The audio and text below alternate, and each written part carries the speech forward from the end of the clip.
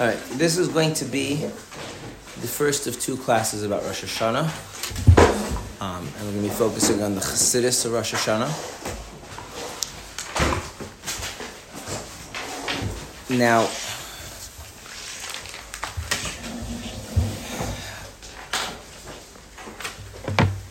the main theme of Rosh Hashanah, if one were to look in the prayers, there's multiple layers to the prayers. There's what was originally established by the sages as the mandatory prayers, and then there were things that were added over the generations. So, in the high holidays, Rosh Hashanah, Yom Kippur, there's a lot of stuff that was added over the generations. Some of those are based on custom of different communities. Some of them are pretty universal custom. But if you strip all that away, you got to go to the core elements. What are the added things that are unique to the prayers of Rosh Hashanah? There's one central theme, and that is the idea of Hashem's sovereignty, Hashem being a king. Even the notion of Rosh Hashanah being a day of judgment, although it's discussed in the Talmud, is not really the central focus of the prayers. And Chassidus, following in that vein, spends most of the time in understanding what Rosh Hashanah is about, centering on this idea of Hashem being king and the idea of crowning Hashem king. And so that's what we're going to be having two classes on, this idea of crowning Hashem king. Now, I'm going to start off with an observation, which I think is important, because if we have this clear, it'll make everything go smoother. We live in a society where we have done our best as a society over the past few hundred years to get rid of the idea of kings. Now, obviously, there's still the King of England, used to be the Queen of England, right? There's still places where there are kings. But really, that is an institution that anchors in society, is centered around, and people have an intuitive sense of what that means, is something that the Western world has tried to mitigate and uproot and get rid of. And this makes it very difficult to talk about crowning Hashem king, because it's very hard to talk about something we don't have an intuitive sense of it. You know, the way it generally works is that we have all these analogies describing our relationship with Hashem. Father, husband, king, etc., whatever they are. And there's a lot of work in abstracting from the analogy what we really mean when we talk about Hashem. So in what sense is Hashem the Father? Okay, so you have to have some kind of sense of what we mean by Father. You have to then idealize that, like abstract it from the complications of being in the human world. And then understand what would that mean in a theological context. And that's hard enough to do as it is. But then you take something that we don't even have like a very intuitive sense of, it becomes very, very difficult. The Tsar of Russia, all the Tsars of Russia, were not known to be particularly fond of the Jews. One could kind of say the history of the Jews in Russia is that the Russians expanded into area where Jews lived and then spent the rest of the history of the reign trying to figure out how to get rid of the Jews. That's basically the history of the Jews in Tsarist Russia. But when the last Tsar was removed from power and eventually assassinated, one of the great Hasidic mentors, when he heard the news, he cried. People asked him why he was crying, because he wasn't exactly a great man, a good man. And he says, because now that there's no Tsar, and it's not that this particular man died, but the institution of the Tsar, of the king, is gone, how will people ever have any sense of what we mean by God as king? Now, obviously, he didn't mean that God is like Nikolai II, who is not exactly a paragon of virtue or a capable leader, but there's some kind of a sense of what this idea is. And sometimes it's manifests more clearly, sometimes manifests less clearly, but we don't have any sense of it all. It's very hard. And that's one of the reasons, not the only reason why I'm dedicating two classes to Rosh Hashanah, because we actually have spent a lot of time talking about what we mean a king in general, before we talk about what we mean Hashem is a king, what it means crowning him as king. Okay. The other thing I want to point out, it's not something that we're unfamiliar with. It's actually something that many of us have deep abhorrence to. So I'm gonna start out with two things that I think many of us on a very gut level take as core values. One is the equality of human beings. Now, we're not all equally smart or equally strong, right? Equally wealthy, right? But kind of at a core level that our fundamental place in society, our right to participate in society, on a core level, we're all equals. So that's one thing. And the idea of consent, that at the end of the day, I'm only bound to what I agree to. Okay, so if I decide to take a job and then I want to quit, I can quit whenever I want, because you can't compel me to do something that I don't agree to.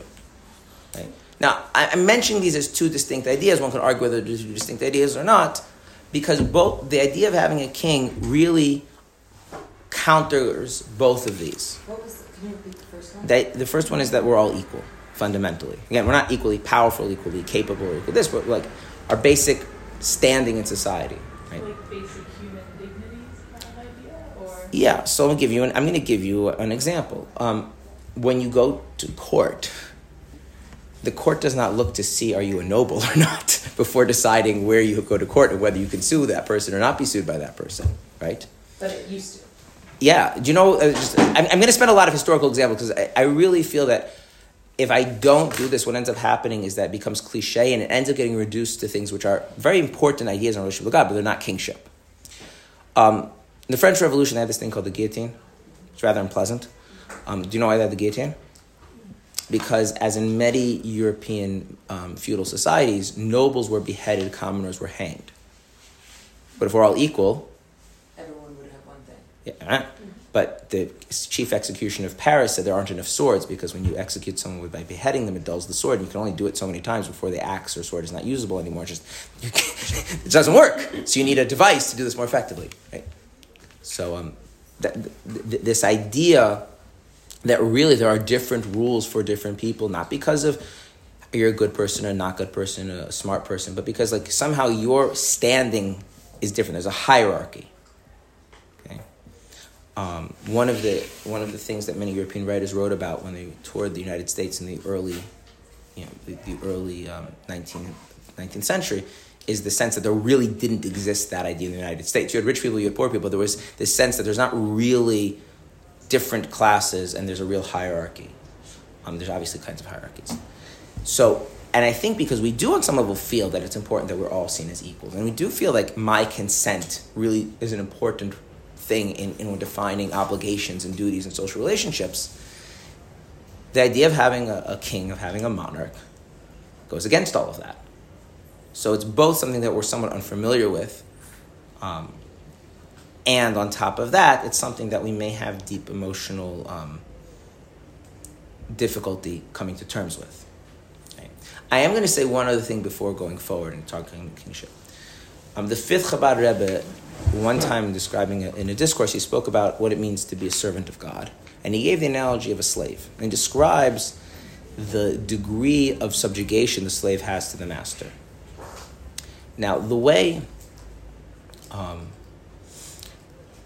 the Hasidic discourses were presented by the fifth Chabad Rebbe was he would say the discourse Friday night. The Chassidim would listen to it. The discourse usually lasted about an hour and 15 minutes. And then the Chassidim were expected to memorize it from hearing it once. Not word for word, but the flow of ideas. So you have to be very focused. And then there would be the evening prayers, and then a short Shabbos meal, and then the Chassidim would review that and discuss the discourse. The next morning, they would enter into the Rebbe Rashab's private study, and they would review the discourse from their oral recollection. There was a person who was in charge of that. If he forgot something, there were some people who would assist him. And if they had questions, the Rebbe would explain. And sometimes the Rebbe would interject clarifying comments. And on this particular discourse, when he describes, when they were reviewing in front of the fifth Chabad Rebbe, the degree of subjugation, he interjected a comment and he said, in the analogy, this is savage, because to feel that beneath another human being means you've lost any sense of your own humanity. It's only when we abstract this to God that there's any virtue in this type of idea. So on some level, our sense that as human beings we're fundamentally equal, it's not wrong. But the social institution of monarchy is very useful as something to build on in relationship with God. So I'm going to be talking about monarchy and talking about how Torah understands monarchy and how Hasidus understands monarchy, and I'm drawing on historical examples.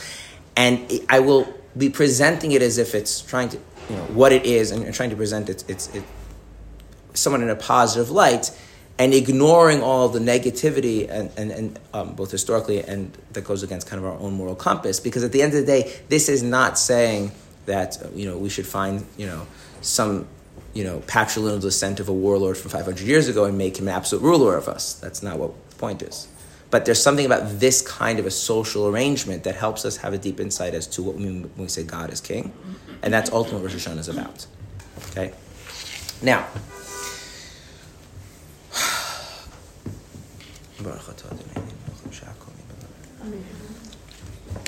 so I want to first start with a distinction that Hasidus makes.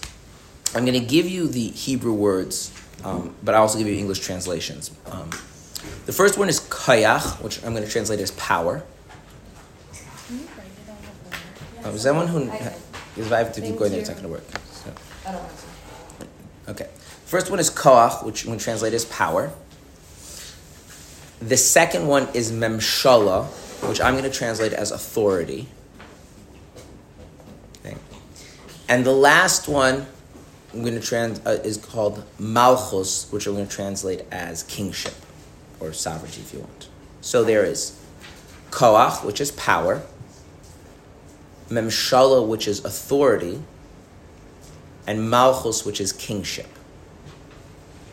And I want to first separate these three things so that we don't, because very often when we do talk about malchus, kingship, in real life it's mixed with memshala, authority, and koach, power, and when things are mixed together, it's hard to isolate the element we want to understand. Okay. Koach is a thing that is shared by all animals. Power. This means every animal has preferences, has desires, and wants to fulfill those desires. But there are other animals or other natural things that prevent. So for instance, just a simple example, there's a tiger. The tiger wants to eat some prey animal, but there's another tiger who also wants to eat the prey animal. Right? So what happens? Which one? They fight. And the one who has the most power wins. So this is all things that you'll find in a king? A king will have all of them, but we want to talk about the kingship element. Okay. So power is the ability to force others to do what you want or to not do what you don't want. But the element is you're forcing. And koach, power, is always a means to an end. The tiger doesn't really care about the other tiger. It cares about the prey animal. I don't know what prey animals live in the jungles where the tigers live. But whatever it is, right? Okay. If it's territory, if it's a mate, if it's whatever it is. You want something, right? And this exists, this exists even if you're talking about, say very unsophisticated life forms, right?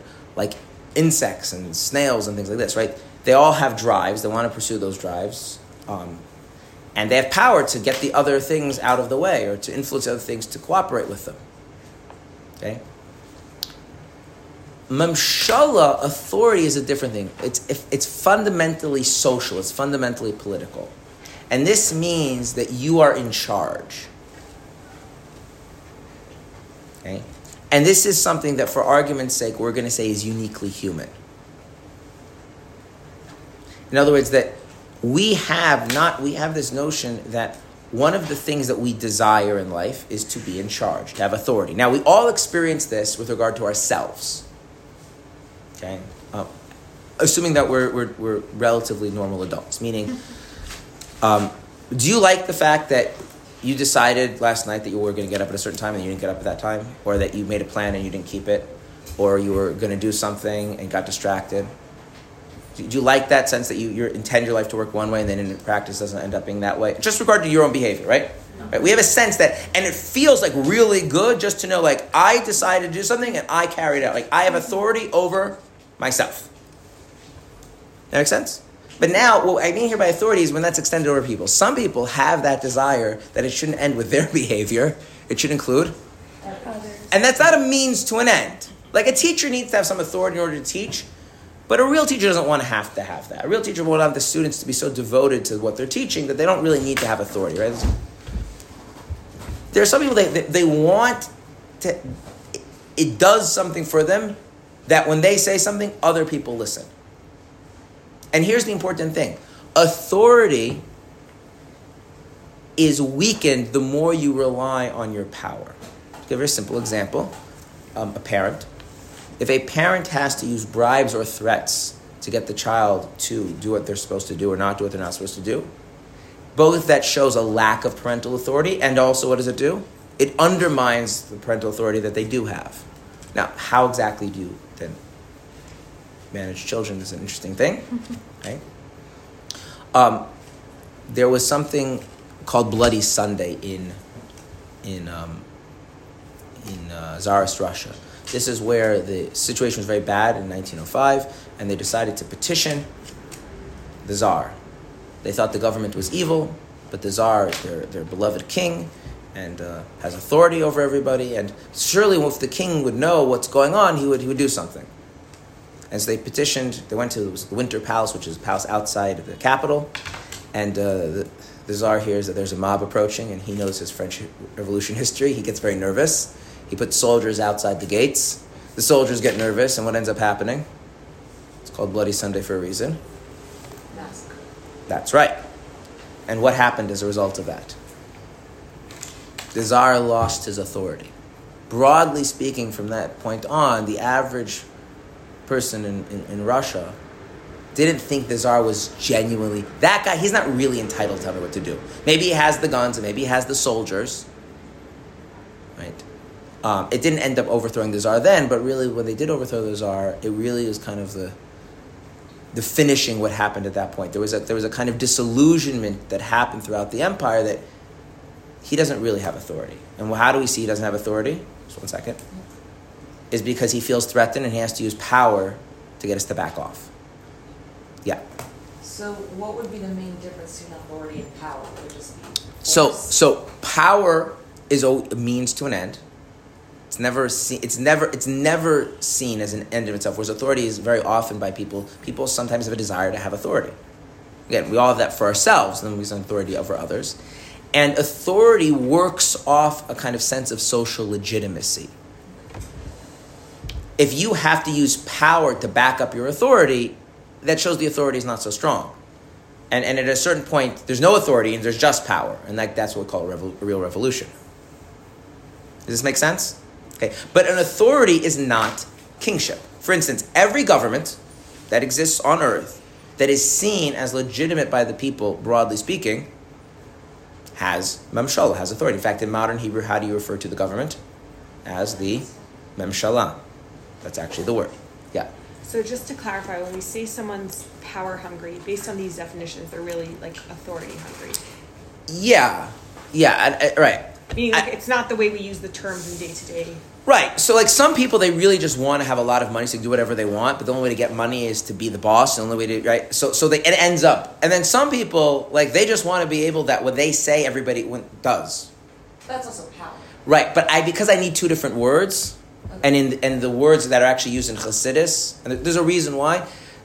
So I'm going to use the Hebrew words and give you more or less the closest translation. And the reason I'm doing this because it creates confusion is because we'll often say a person is power hungry, and what Chassidus wants to differentiate is that memshala, this authority, it's something different. You have a kind of power over people, but there's something about your ability to tell people what they can and can't do that's seen as legitimate that makes people obey, rather than force, bribe, or anything like that. And that's something that's very deeply rooted. And again, every human being has a need for authority, at least over themselves. Again, unless something has gone very wrong in their development into adulthood. Okay. Does this make sense? Okay. Now, what we have in modern societies is we have memshala, authority, with no malchus, no kingship. So I'm going to use the United States as an example because it's where this idea starts to really develop. But, this is true very much even in places where you still have monarchies legally. I'm talking the Western world, the ideal still has we can very much tweak it. Who has the authority in the United States? And the one who has the authority is the government. Now, the government is a very complex mess of stuff, which is why in the United States very little gets done, but they're the ones with the authority. Why do they have the authority? They were voted in, right? So the legitimacy of that authority comes because they were elected. Now, what's the idea of electing? The idea of electing is, really, society should work the way I want it to work and the way you want it to work. But that's a technical problem, right? If we all just have society work as we all individually want, what do we have? Chaos, right? So in order to make this more functional, right, we are going to appoint certain people and give them the authority, right? Conditional on our approval, right? And every so often we get rid of them, right? Or we keep them, right? This is the theory, right? And so this notion of sovereignty really doesn't lie in the government. The sovereignty lies with the people. And the idea is that the government works for the people, right? So what we're doing is we're taking the authority that's rightfully ours and giving it to someone else. Now you have things people call politicians. They love having authority. So like, I want some authority. And they try and get us to give them the authority. Okay. Does that make sense? Mm-hmm. Okay. It wouldn't be considered as like they're taking power because they're doing it in the ways that we would allow them to be chosen. Right. In other words, over us, they're right. So the idea is the idea is that the people are sovereign, the government has the authority, and when people don't obey the legitimate authority, the government has power to arrest people and do things. But that really, if you have to throw people in jail to get them to keep the law, right, you don't have a functional government anymore. Mm-hmm. Right? But what does it mean to have a king? So there was a man named Charles. He was a king. And the English people decided they didn't want him to be king anymore. And they put him on trial because they felt that he was not meeting his duties as the king of the English people. Does anyone know what Charles' defense was? He's being put on trial. They ended up executing him for not meeting his duties and his obligations to the people properly. But does anyone know what his defense was?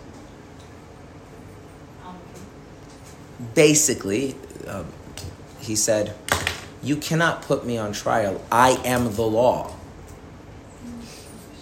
If I decide something, that's the law. And if I change my mind, now the law is different." Right? The law is the law because I say it's the law because I am the law. And you still have remnants of this. For instance, the King of England, also named Charles, does not have a passport. Do you know why? Anyone here from the UK?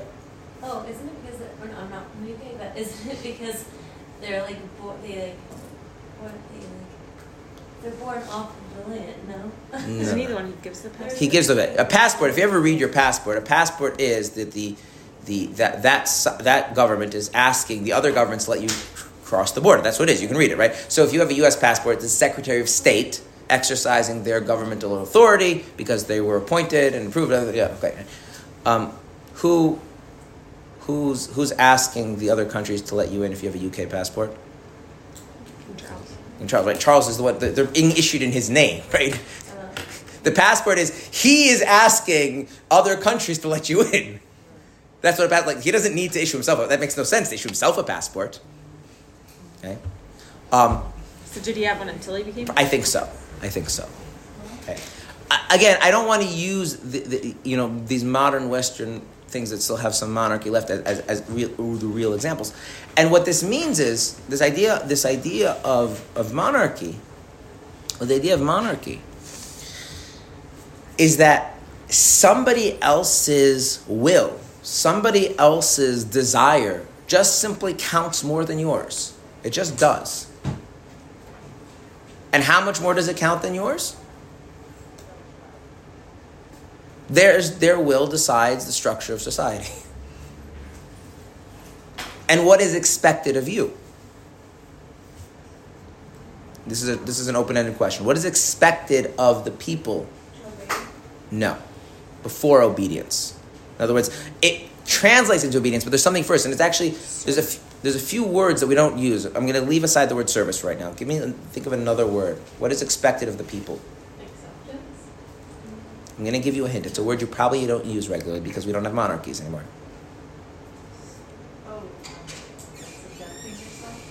Okay, like for instance, we got rid of the word subject and replacing it with citizen, right? That was actually a thing when Thomas Jefferson originally, I think he wrote the Declaration. I think he originally wrote subject and crossed it out and like worked very hard to erase it. Submitting, right? But these are still common words. I'm going to give you a word. The reason why I want to use the word that's not used anymore is to just show you how like archaic this is. Fealty. When was the last time you used the word fealty? Never heard of one.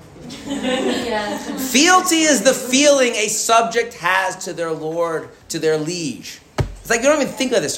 This sense is that you're supposed to have a sense that your life is not being controlled by that person.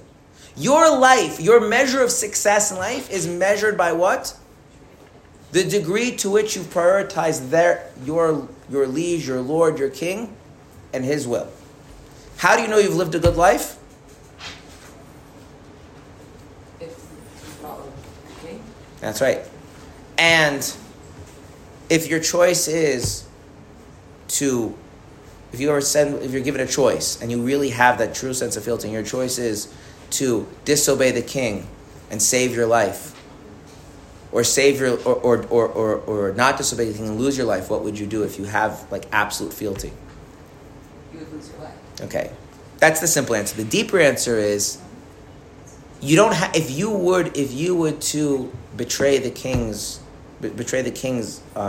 will, it's not you would be saving your life because you wouldn't have a life.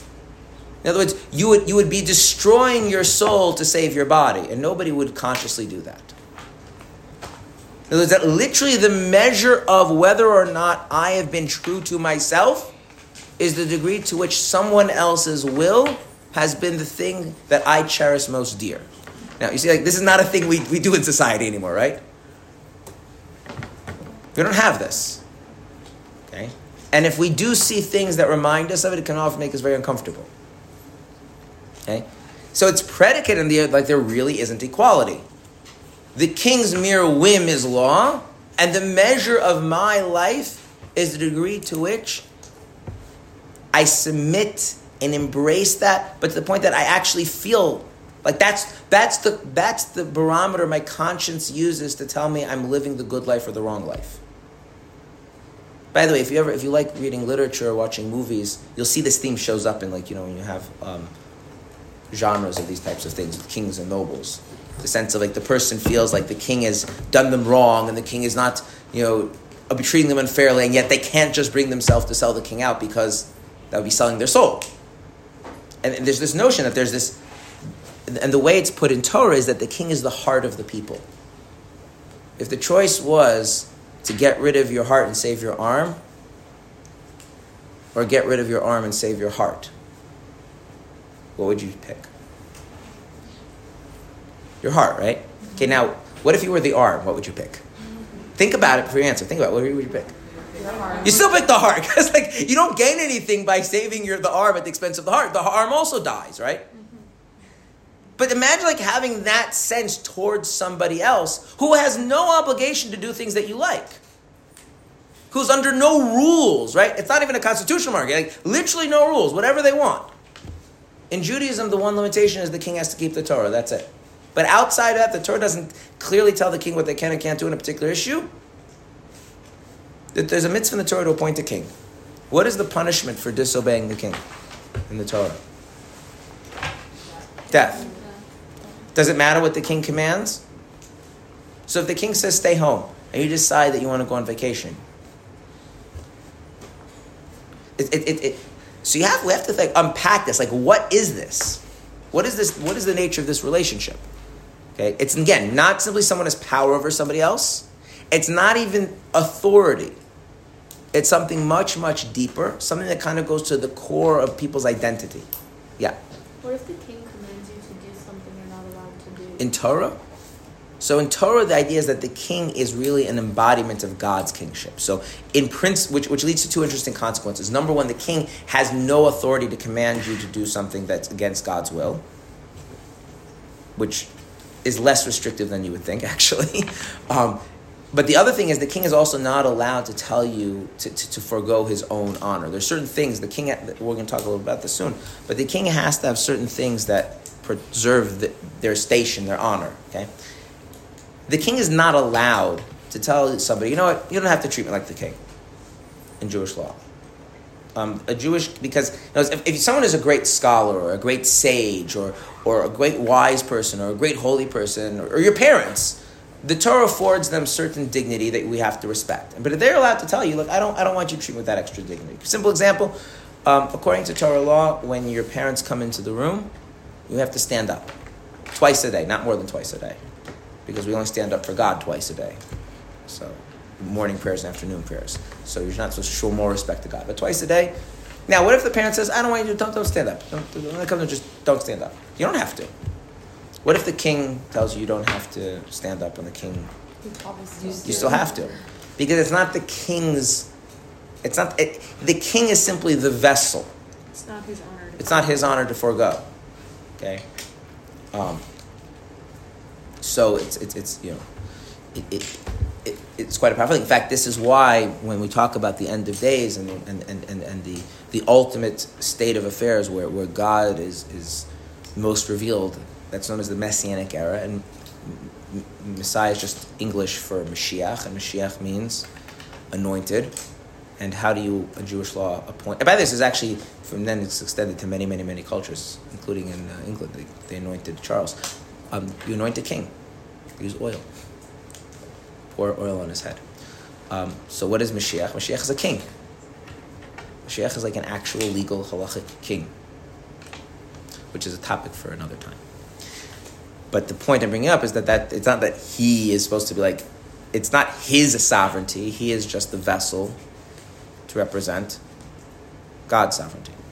But we have to go back and understand what is this kind of relationship.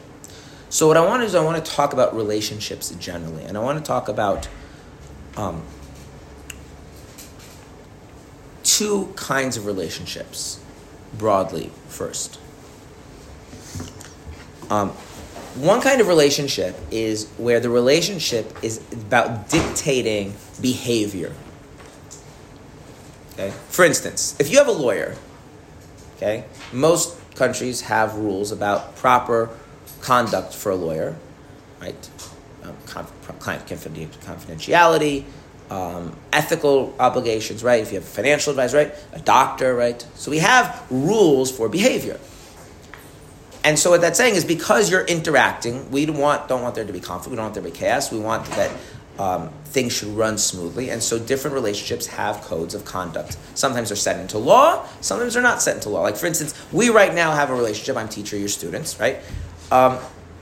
And we haven't set out in any legal sense a code of conduct, right? And we probably even haven't spelled out in a mutual agreement. But there's implicitly certain things. For instance, you're all being quiet and I'm talking, right? And you, as a general, don't talk unless I indicate I want you to talk. That's not because my will is any more important than your will, but in the context of teaching, that's what's effective and that's what's expected. Make sense? Okay. But at the end of the day, when you have these types of relationships, there's a certain superficiality because who we are as people is not really part of it. Okay? And I'll use a word to describe this, and we'll call this professionalism. Who I am and who you are deep down inside doesn't matter. What matters is, am I doing the job of conveying the knowledge effectively? And are you doing the job of learning it effectively? Now, that doesn't mean it has to be emotionalist. For instance, a professional therapist, right? It obviously has to establish an emotional connection with the person. Okay? But the point is, at the end of the day, the behavior, the interaction needs to have some kind of a structure, and that's what defines the relationship. And by the way, in many societies, even relationships that we would consider not professional are professional. So classically, this is a little bit of a preempting to some things that we'll talk maybe in questions and answers. Classically speaking, marriage was a professional relationship. That there were social needs to be met, and marriage is a way of structuring them in a way that was effective. And the expectation that you have a deep personal relationship with your spouse was like a plus. Now, that's not the way we conceive of it now, for better or for worse, but it's just an important thing that is different. Parenting, also, in many societies was, again, I'm not arguing that it should be that or shouldn't be that way, okay? But then there's other kinds of relationships where they're not defined by the code of conduct, although there is a code of conduct. What's appropriate or inappropriate. So what are they defined by? So I'm going to use a very vague word. It's the translation word that's used in Chassidus. They're defined by connection. Or in Hebrew, hiskashrus. But they're defined by connection. We're connected. And that's very vague. What does it mean that two people are connected?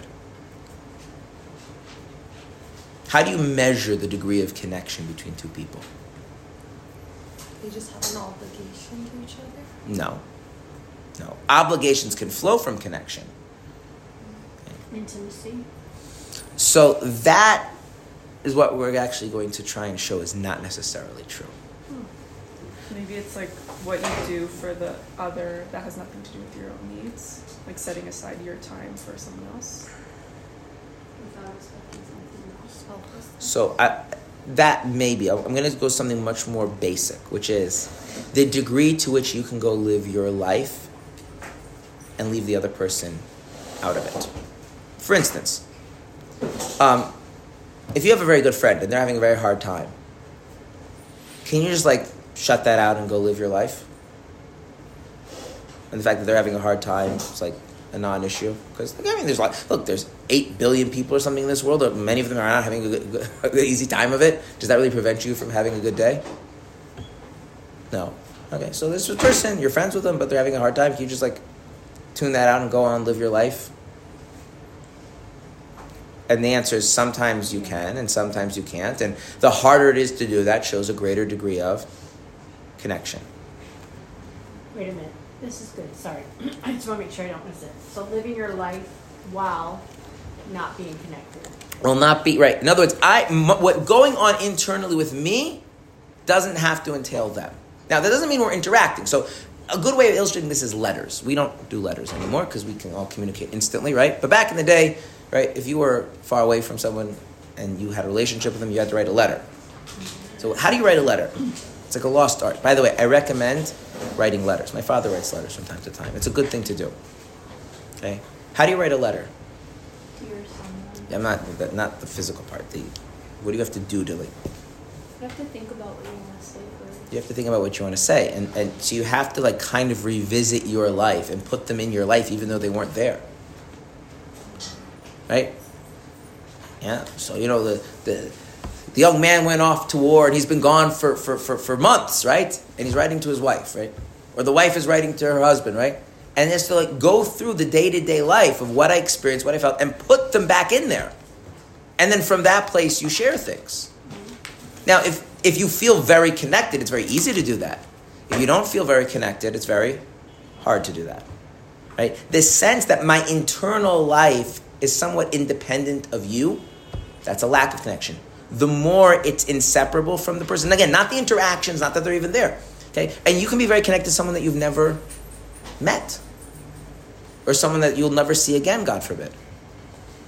Okay? So, the idea that, for instance, a person may have never known a parent and is always wondering would their parent approve of them? Would their parent agree with their life choices, right? They feel very connected, but they necessarily have never met the person. It's a sense that I am not an island. At the deeper parts of my being, I'm not an island. Okay? And the thing is, because it's not based on the behavior and the conduct, the opposite. The behavior and the conduct is based on that, right? Why do I treat certain people certain ways? Is it because there's rules for how I should treat them? Or because this person is part of my life and that places certain demands on how I should interact with them? Okay? So a connection is something deeper than emotions. It's what motivates the emotions. So if you feel connected to someone and they disapprove of you, you feel sad. If you feel connected to someone and you know that things are working out well for them, you feel happy. Yeah. So you said it's like we're not an island, but is it more that the other person is part of us, or is that the deeper part of us needs them? This is where you get into there's different kinds of connection. There's many different kinds of connection. And by the way, not all connection is symmetrical. An asymmetrical connection is a mother and a newborn infant. The mother is connected to the infant, but the infant is not really connected to the mother. Now, there's like a deep essential bond. I'm not talking about that. Because the infant is only experiencing what? Raw bodily sensation.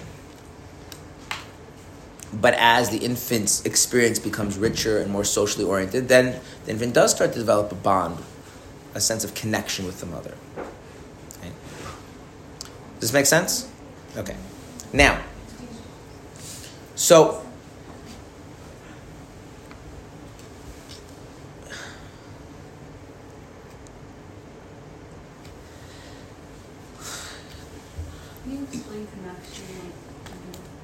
connection is a sense that I cannot live my life and leave my sense of that other person I'm connected to out of it, and then go. Right? And by the way, this is why maturity is so important to have connections, because let's say, for instance, I'm teaching. Right? I have a wife and I have 8 children. Stuff happens. I have to come every day and teach you. Right? Not every day. I don't teach you. I teach you 3 times a week. Okay. Now, sometimes things happen with my wife or my children, and it affects me very deeply because we're connected. But that's not conducive to what I need to do right now, right? So I need to have the maturity to be able to handle that emotion and go do something else, because it makes you. It means that there's not just one pole around which your emotions, circle. If you feel connected to someone, and life is not working out well for them, you carry around a lot of pain. And that pain is not purposeful. Okay. Would you say it depends on the person? No, that's why I said the maturity. Because you if you don't have maturity, then connections are dangerous. Because you do become, I cannot live my life functionally if you're having a bad day.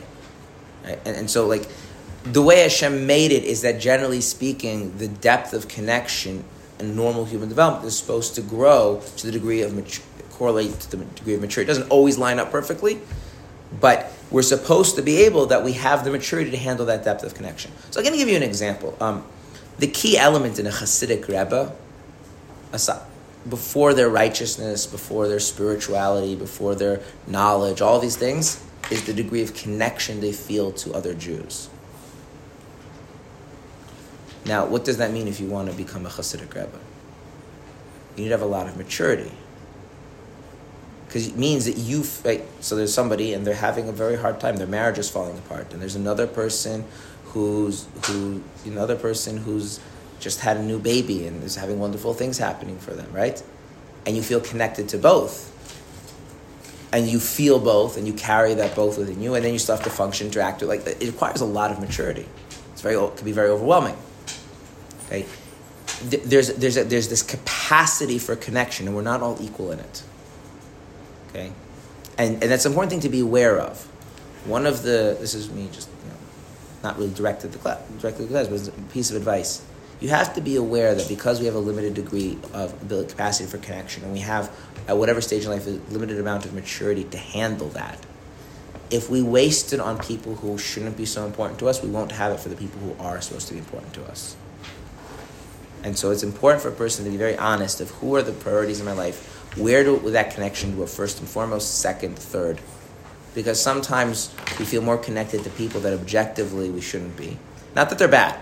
In other words, that our emotions are much more wrapped up maybe around what anonymous strangers think about us, or our colleagues at work, and how they relate to us and what they think of us. And that's the thing that we carry with us.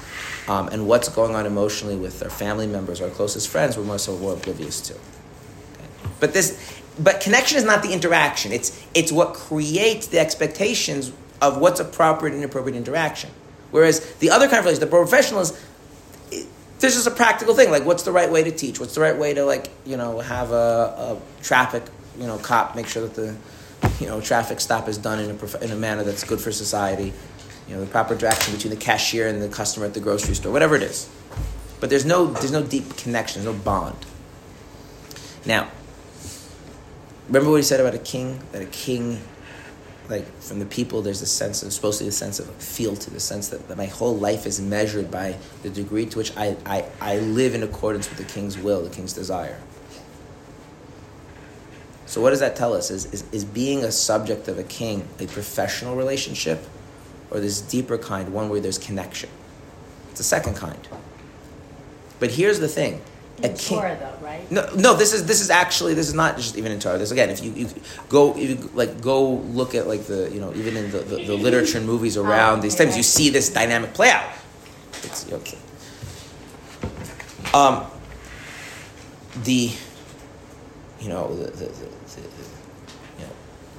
Anyone know the story of King Arthur? Mm-hmm. Right. So, and he has his knights, right? And so his knights, and so the knight has this conflict because there's the conflict between the woman he loves and his sense of fealty to the king, and like creates a big mess. Okay. That's that sense that you really care, it really matters to you. But here's the thing with a king. A king is the opposite of intimate. It's anti-intimate. What does that mean? So what's intimacy?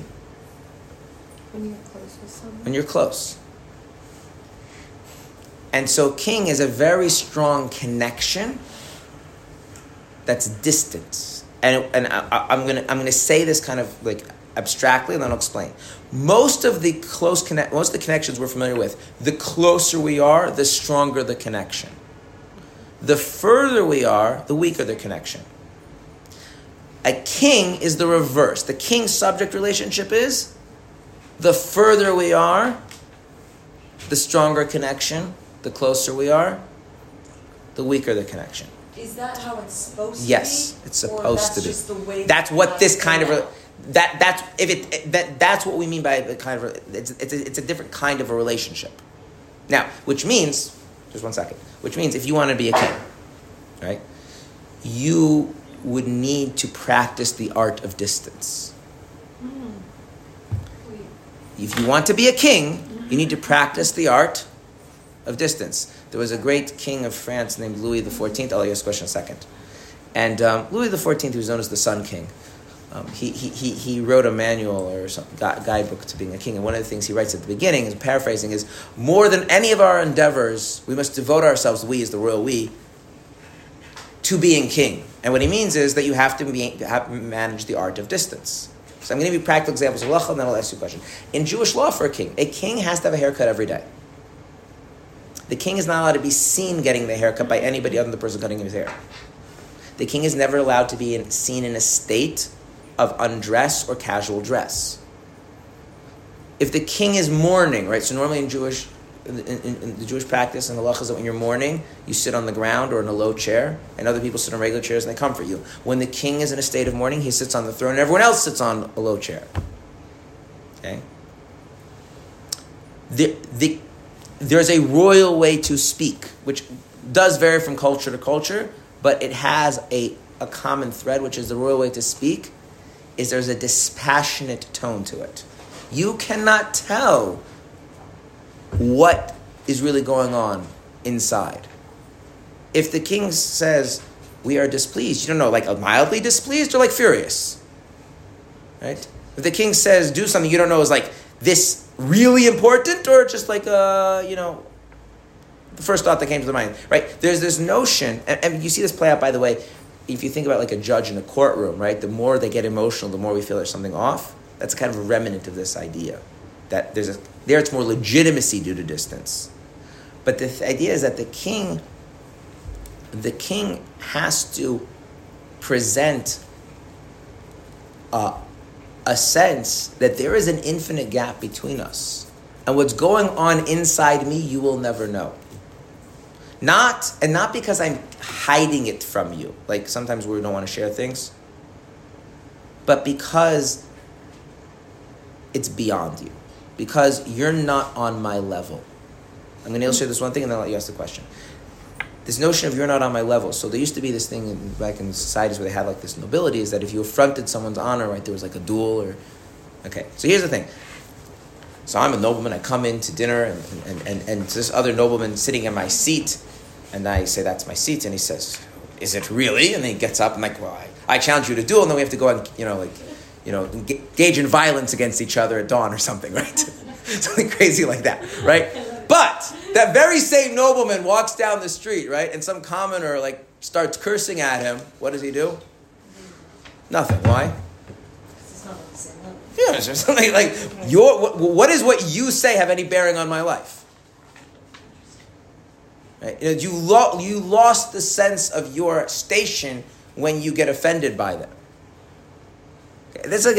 But the king is like that in the most absolute sense, that even the nobles on some level, or everybody, the nobles, the commoners are all equal in front of the king. Hence, the king can make the noble the commoner and take away the noble's titles from them. Right? That's the idea. So the idea is that there's nothing. Yes, you're a person. I'm a person. But what's going on inside me is beyond you, and you'll never be able to appreciate it. In essence, and the way I conduct myself is to make that clear. And what does that instill in the people a sense of? That the king is what? Not on their level. Well, if the king is not on their level, then his desires are not on their level. His insights are not on their level. His agenda is not on their level. And therefore, the real way to live life is not in tune with my inner sense, but in tune with his inner sense. But I have no sense of what he wants, other than unless he tells me. And that creates this deep loyalty, this deep fealty. And just like every relationship, it has to be cultivated. And like every relationship, there's two sides, right? And if one side does their job, it makes it easier for the other side. If the subjects really relate to the king like that, it makes it easier for the king to be a king. If the king really presents himself as a king, it makes it easier for the subjects to really feel that. And so I'm going to again summarize until you ask the question. The degree of closeness undermines the depth of connection.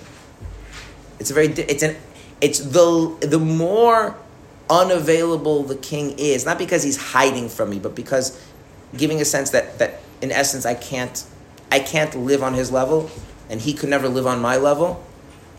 That gives me a sense I should forego living my little peasant life and my life should be governed by whatever motivates the king, which I only know based on his dictates. Someone over here had a question, is waiting very patiently. I did, but I think you've answered it all. Okay. The degree of closeness undermines the Depth of connection. Now, this is not true if you talk about basically every other kind of relationship. Every other kind of relationship, the more that I can see things from your point of view, you can see things from my point of view, the more we understand each other, the more we have empathetic experiences, the closer, the stronger the bond. Okay? Sorry. Just one thing. Okay. What this leads to is an interesting observation that Chassidus makes about a king, is that a king is one of the hallmarks of a king is their compassion and total lack of empathy. I'm going to say that again. Their compassion and total lack of empathy. What does empathy mean?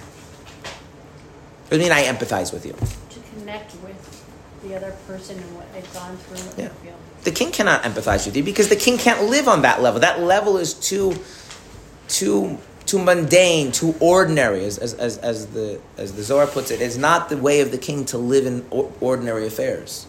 The king does not empathize with what it is like to have to make a living, to be worried about whether or not somebody likes you or doesn't like you. The king's not. Again, we're abstracting it, right? But and if you want to try and be a king, you have to at least try and inhabit that space and present that space. Not everyone can do that, by the way. Effectively, some people were born into kingship were really bad at it. Hence monarchy's end.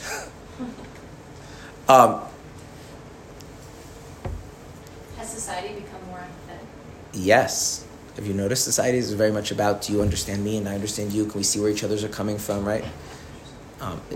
But the king is compassion. Now, here's the thing. Is it real? What? Is it real compassion? Yes, it's actually more real. Okay, so here's the thing. When you have compassion for somebody that's rooted in empathy, that compassion is a double-edged sword. Okay? Because it makes you see them and their issues and what bothers them very, very vividly at the expense of others. Okay? I'm going to illustrate this with just a simple little observation. You ever watched a nature documentary? Mm-hmm. Okay, now, here's the thing. there's a tiger, not a tiger, we'll use a lion and a wildebeest, right? Who's the villain? Lion. It depends on the tone of the narrator and the music. That's the art of making the documentary. Because the thing is, documentaries have to have narrative. Narrative, you have to empathize with the protagonist. It doesn't have to be, right, that's why it doesn't have to be good. You can have an anti-hero, right? So we empathize with the lion or the lioness, right? And now that causes us to see the wildebeest as mere food, right? Take the same footage, narrate it differently, put the music slightly differently, right? And now, right, we empathize with the wildebeest trying to survive and the lion is the... Compassion that comes to empathy causes you to villainize others, and it's proportional. Even within relationships. Yeah. Compassion that comes from empathy causes you to villainize others.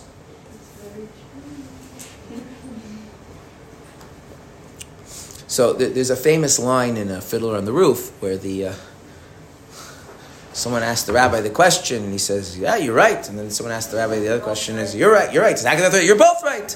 Okay, so it's a joke, but there's this notion that when there's a certain, you're above it all, you can see the legitimacy of people's needs and see the legitimacy of their concerns without it undermining seeing the opposite side as well. And the king is supposed to, again, the idea is the king really has the maturity to deal with that, to handle that the king, can feel compassion for everybody without having to get into their shoes, without having to villainize the other side.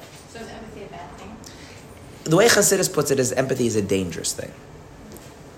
And the reason why I'm saying it's a dangerous thing is that many things in life are very, very good when they're used correctly, and very dangerous and very bad when they're used incorrectly. And not many of us have access to this other kind of compassion. So our choices are to be compassionate through empathy, or to not be compassionate at all. And between those two choices, which one should we pick? But do we have to be aware that it carries a danger and wield it judiciously? Yeah. Okay. But this is a totally different kind of compassion. And this also means that the king's compassion, therefore, isn't limited to like being able to relate to things. It leads to this very interesting thing, the notion of petition. Right? So in Saudi Arabia, there's still a monarchy, like a real monarchy. And so there's a lot of things that are still... One of the practices they have in Saudi Arabia is they have governors. Now, the idea of a governor was when you have a kingdom, and the king is not God, so he can't be everywhere at once, you need someone who represents the king. And so he, so to speak, just like in the Jewish law, the king represents God's sovereignty, like this person is effectively embodying the personage of the king. So in Saudi Arabia, they have governors. And I believe it's once a week, the governor has an audience day. What an audience day is? It means you line up, and if you have a complaint about anything, literally anything, you can take it to the governor, and he will listen, and he'll decide if he wants to deal with it. And part of the art, by the way, of having this exaltedness is that you have to actually take a certain number of the petty issues that are seemingly beneath you seriously and deal with them. You know why? Because if you only handle the really big issues, what sense does that give the people? That you're... Right. Well, it gives the sense that you're not really above it all. Like you're like, think about it like in a democracy, right? You don't go to the prime minister and say like my neighbor like took my bike. Like that's not my concern, right? So he's defined by his role and his function, right? But the fact that where should we go to war? And my neighbor took my bike are at least in principle of equal concern. That's something that to the degree to which it's really true or not, it depends. But is this idea that they're on a different plane, they're on a different level, they're living transcendent over everybody else. And by the way, this underlies a notion that we have of prayer. In Judaism, we believe very strongly that the legitimacy of your prayer does not depend on how holy or righteous you are. Why? Because Hashem's above it all. That's right. In other words, if prayer was like studying, so some people are capable of studying from great teachers, and some people it's a waste of the great teacher's time, right? You might as well just go to the community college and learn just the basics. You're not going to get past that anyway, right? But the notion, but then you're kind of putting everyone on the same scale. And so this notion that like I'm not worthy and I'm not fitting. In fact, it says in our tradition that the righteous, they understand this, and when they approach God in prayer, they don't ask God to look at them as righteous. They beseech Him for His mercy, because in a sense it works both ways. Everybody's legitimate, and no one has any inherent claim. No one is entitled, and every claim is worth hearing. And that, it's a whole different kind of compassion. And it's called in Kabbalah, it's called the idea of, in the prayers you'll see this phrase, but this is what Kabbalah calls rachamim rabim, or abundant mercy. When you see in the prayers the idea of Hashem's abundant mercy, it means not a mercy that I empathize with you. It's that no one has standing in front of me, but that also equally means that also means that I can see every concern, no matter how small it is, as legitimate. And it's also one because of the other. Right. They go together. Right. You cannot separate these. If you have one without the other, then something is fake about the whole thing. And it's rare. This is not something that many people have in a real way. In fact, when you see this in somebody, even if they don't notice themselves, the tendency is people to start to relate to them as a kind of a king.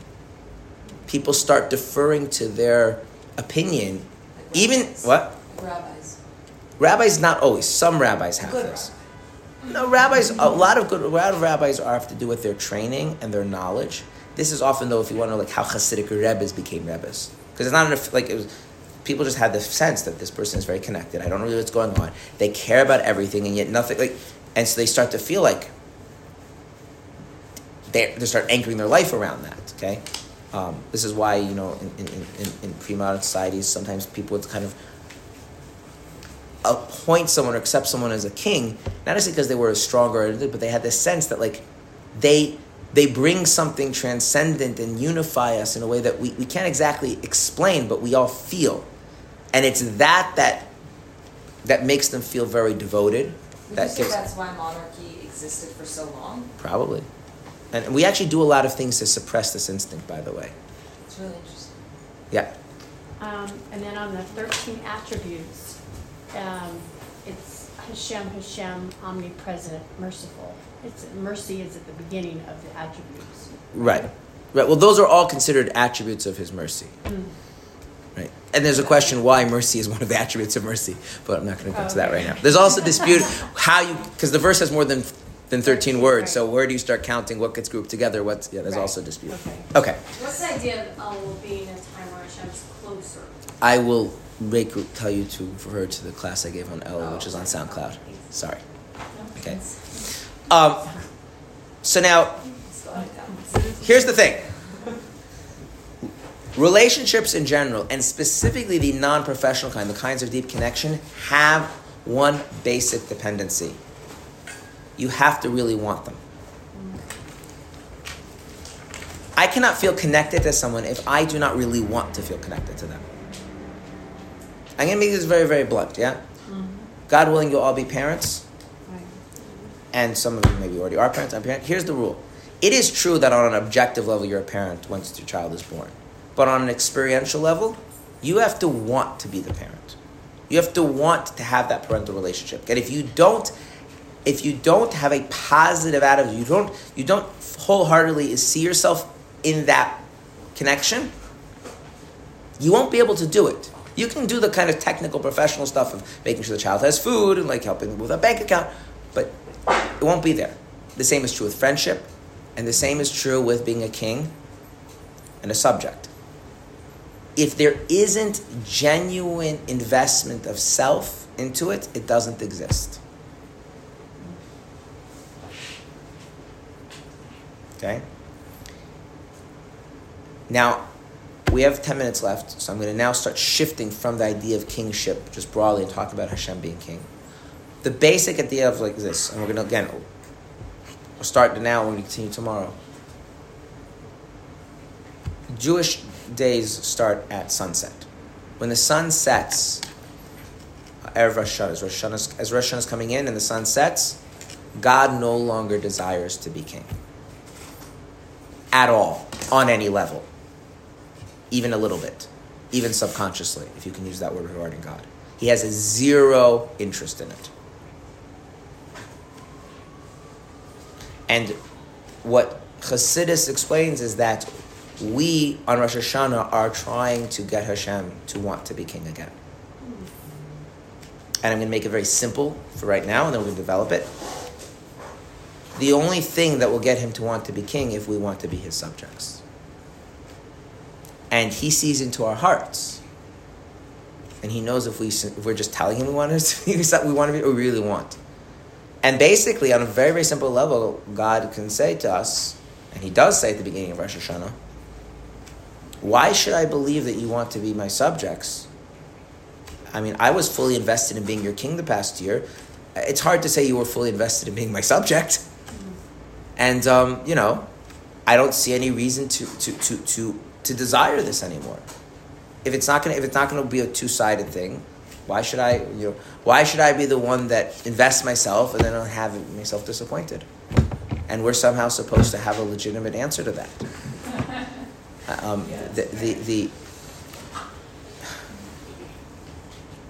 The Rebbe didn't have very good teeth. In fact, the Rebbe didn't really have any teeth. One of the miracles that nobody seems to notice is that the Rebbe could speak. Because if you don't have teeth, you can't speak. And the Rebbe didn't have teeth and didn't have dentures and could speak normally and make all the sounds that you need teeth for. Yeah. The Rebbe in the 70s, I think, had one tooth on this side, and then by the late 70s, that was gone, no teeth. Wow. Yeah.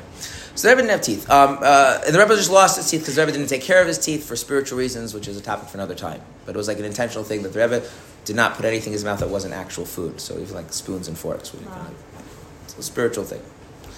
And the Rebbe lost his teeth. And, losing teeth is a painful thing. And at one point, the Rebbe had a very, very painful toothache. And there was someone who was close to the Rebbe's wife and said, I can make an appointment with a good dentist. And the Rebbe's wife, the Rebbetzin, said he's not going to go. And he says, look, it's okay if the Rebbe is afraid of the dentist. Many people are afraid of going to the dentist.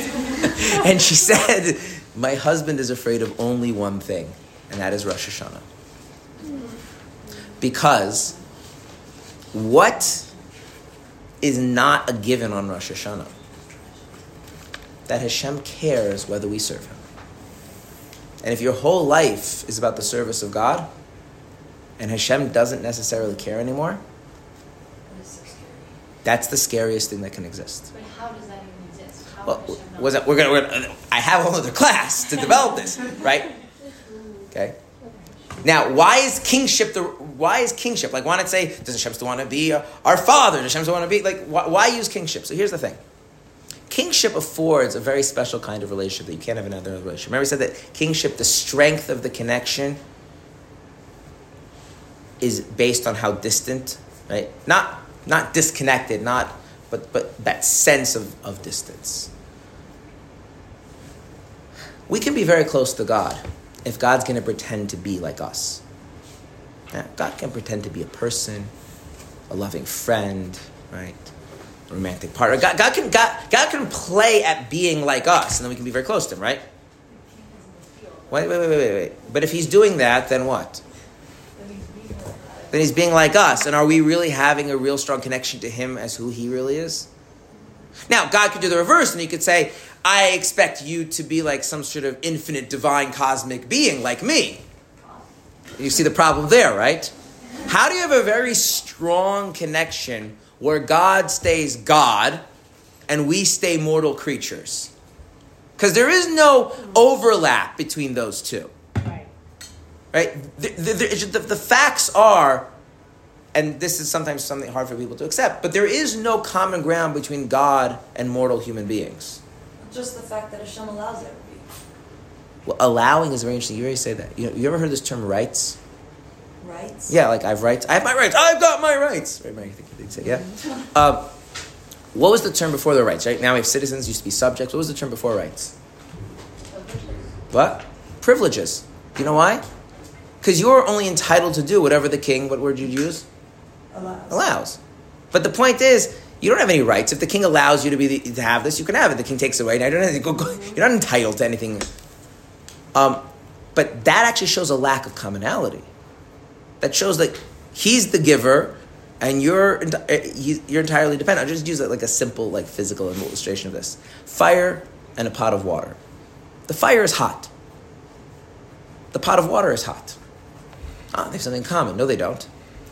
The fire is hot because it's fire. It's intrinsic. The fire doesn't need to be heated. And the water, no matter how hot it gets, it's never truly hot. It's being heated. And the moment it's not away from it, it cools down.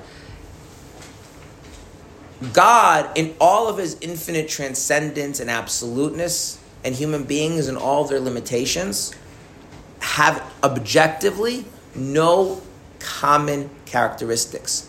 Intimacy is actually impossible. Now, God can present himself in human form to us, and we can have intimate encounters with God. But that's God lowering himself.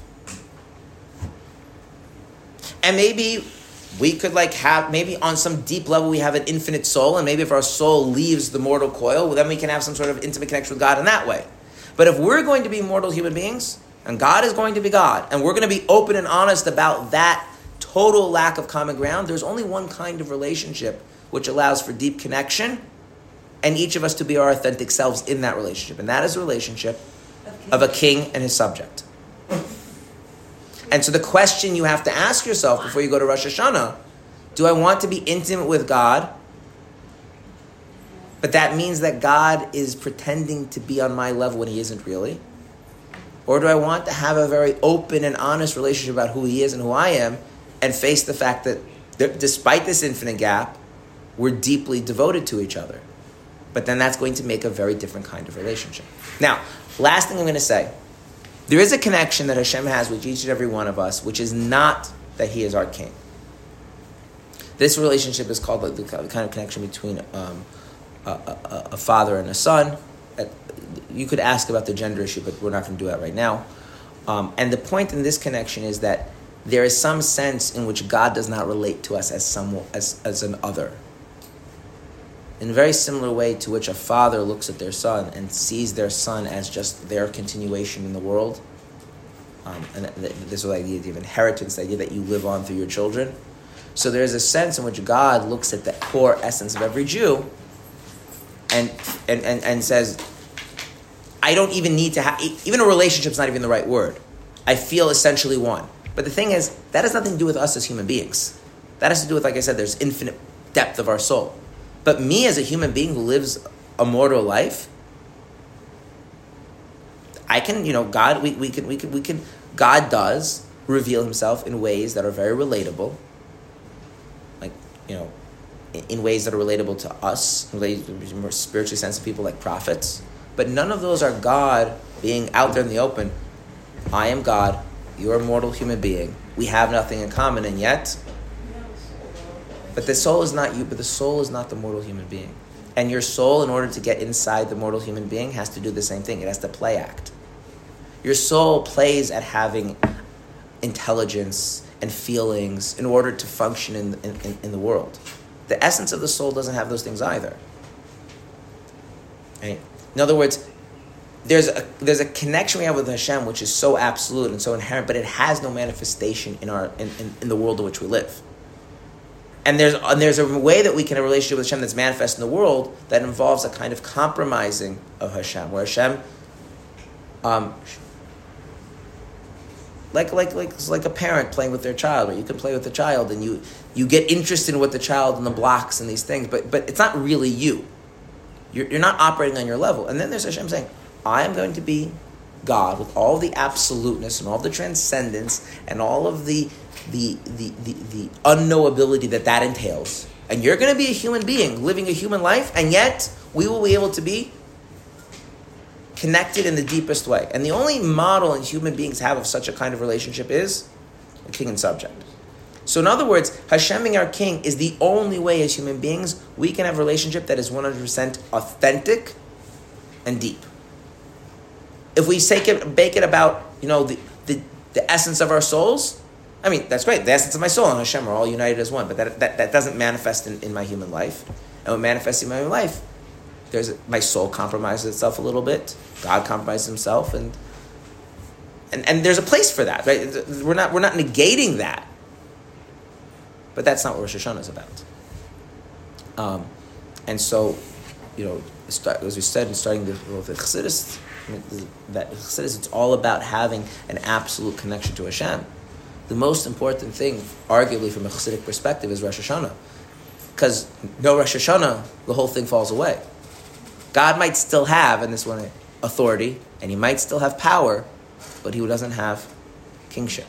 And that's what we're going to develop, that idea that God, his desire to be king goes away, and our desire to be subjects has to do with that, and our desire to be subjects has to do with bringing it back.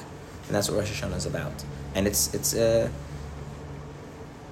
something very, very positive in the fact that we do end up reestablishing this bond. And it's also something very, very heavy because everything is on the line. All right? So we'll continue this discussion tomorrow. Wow. Thank you. Thank you.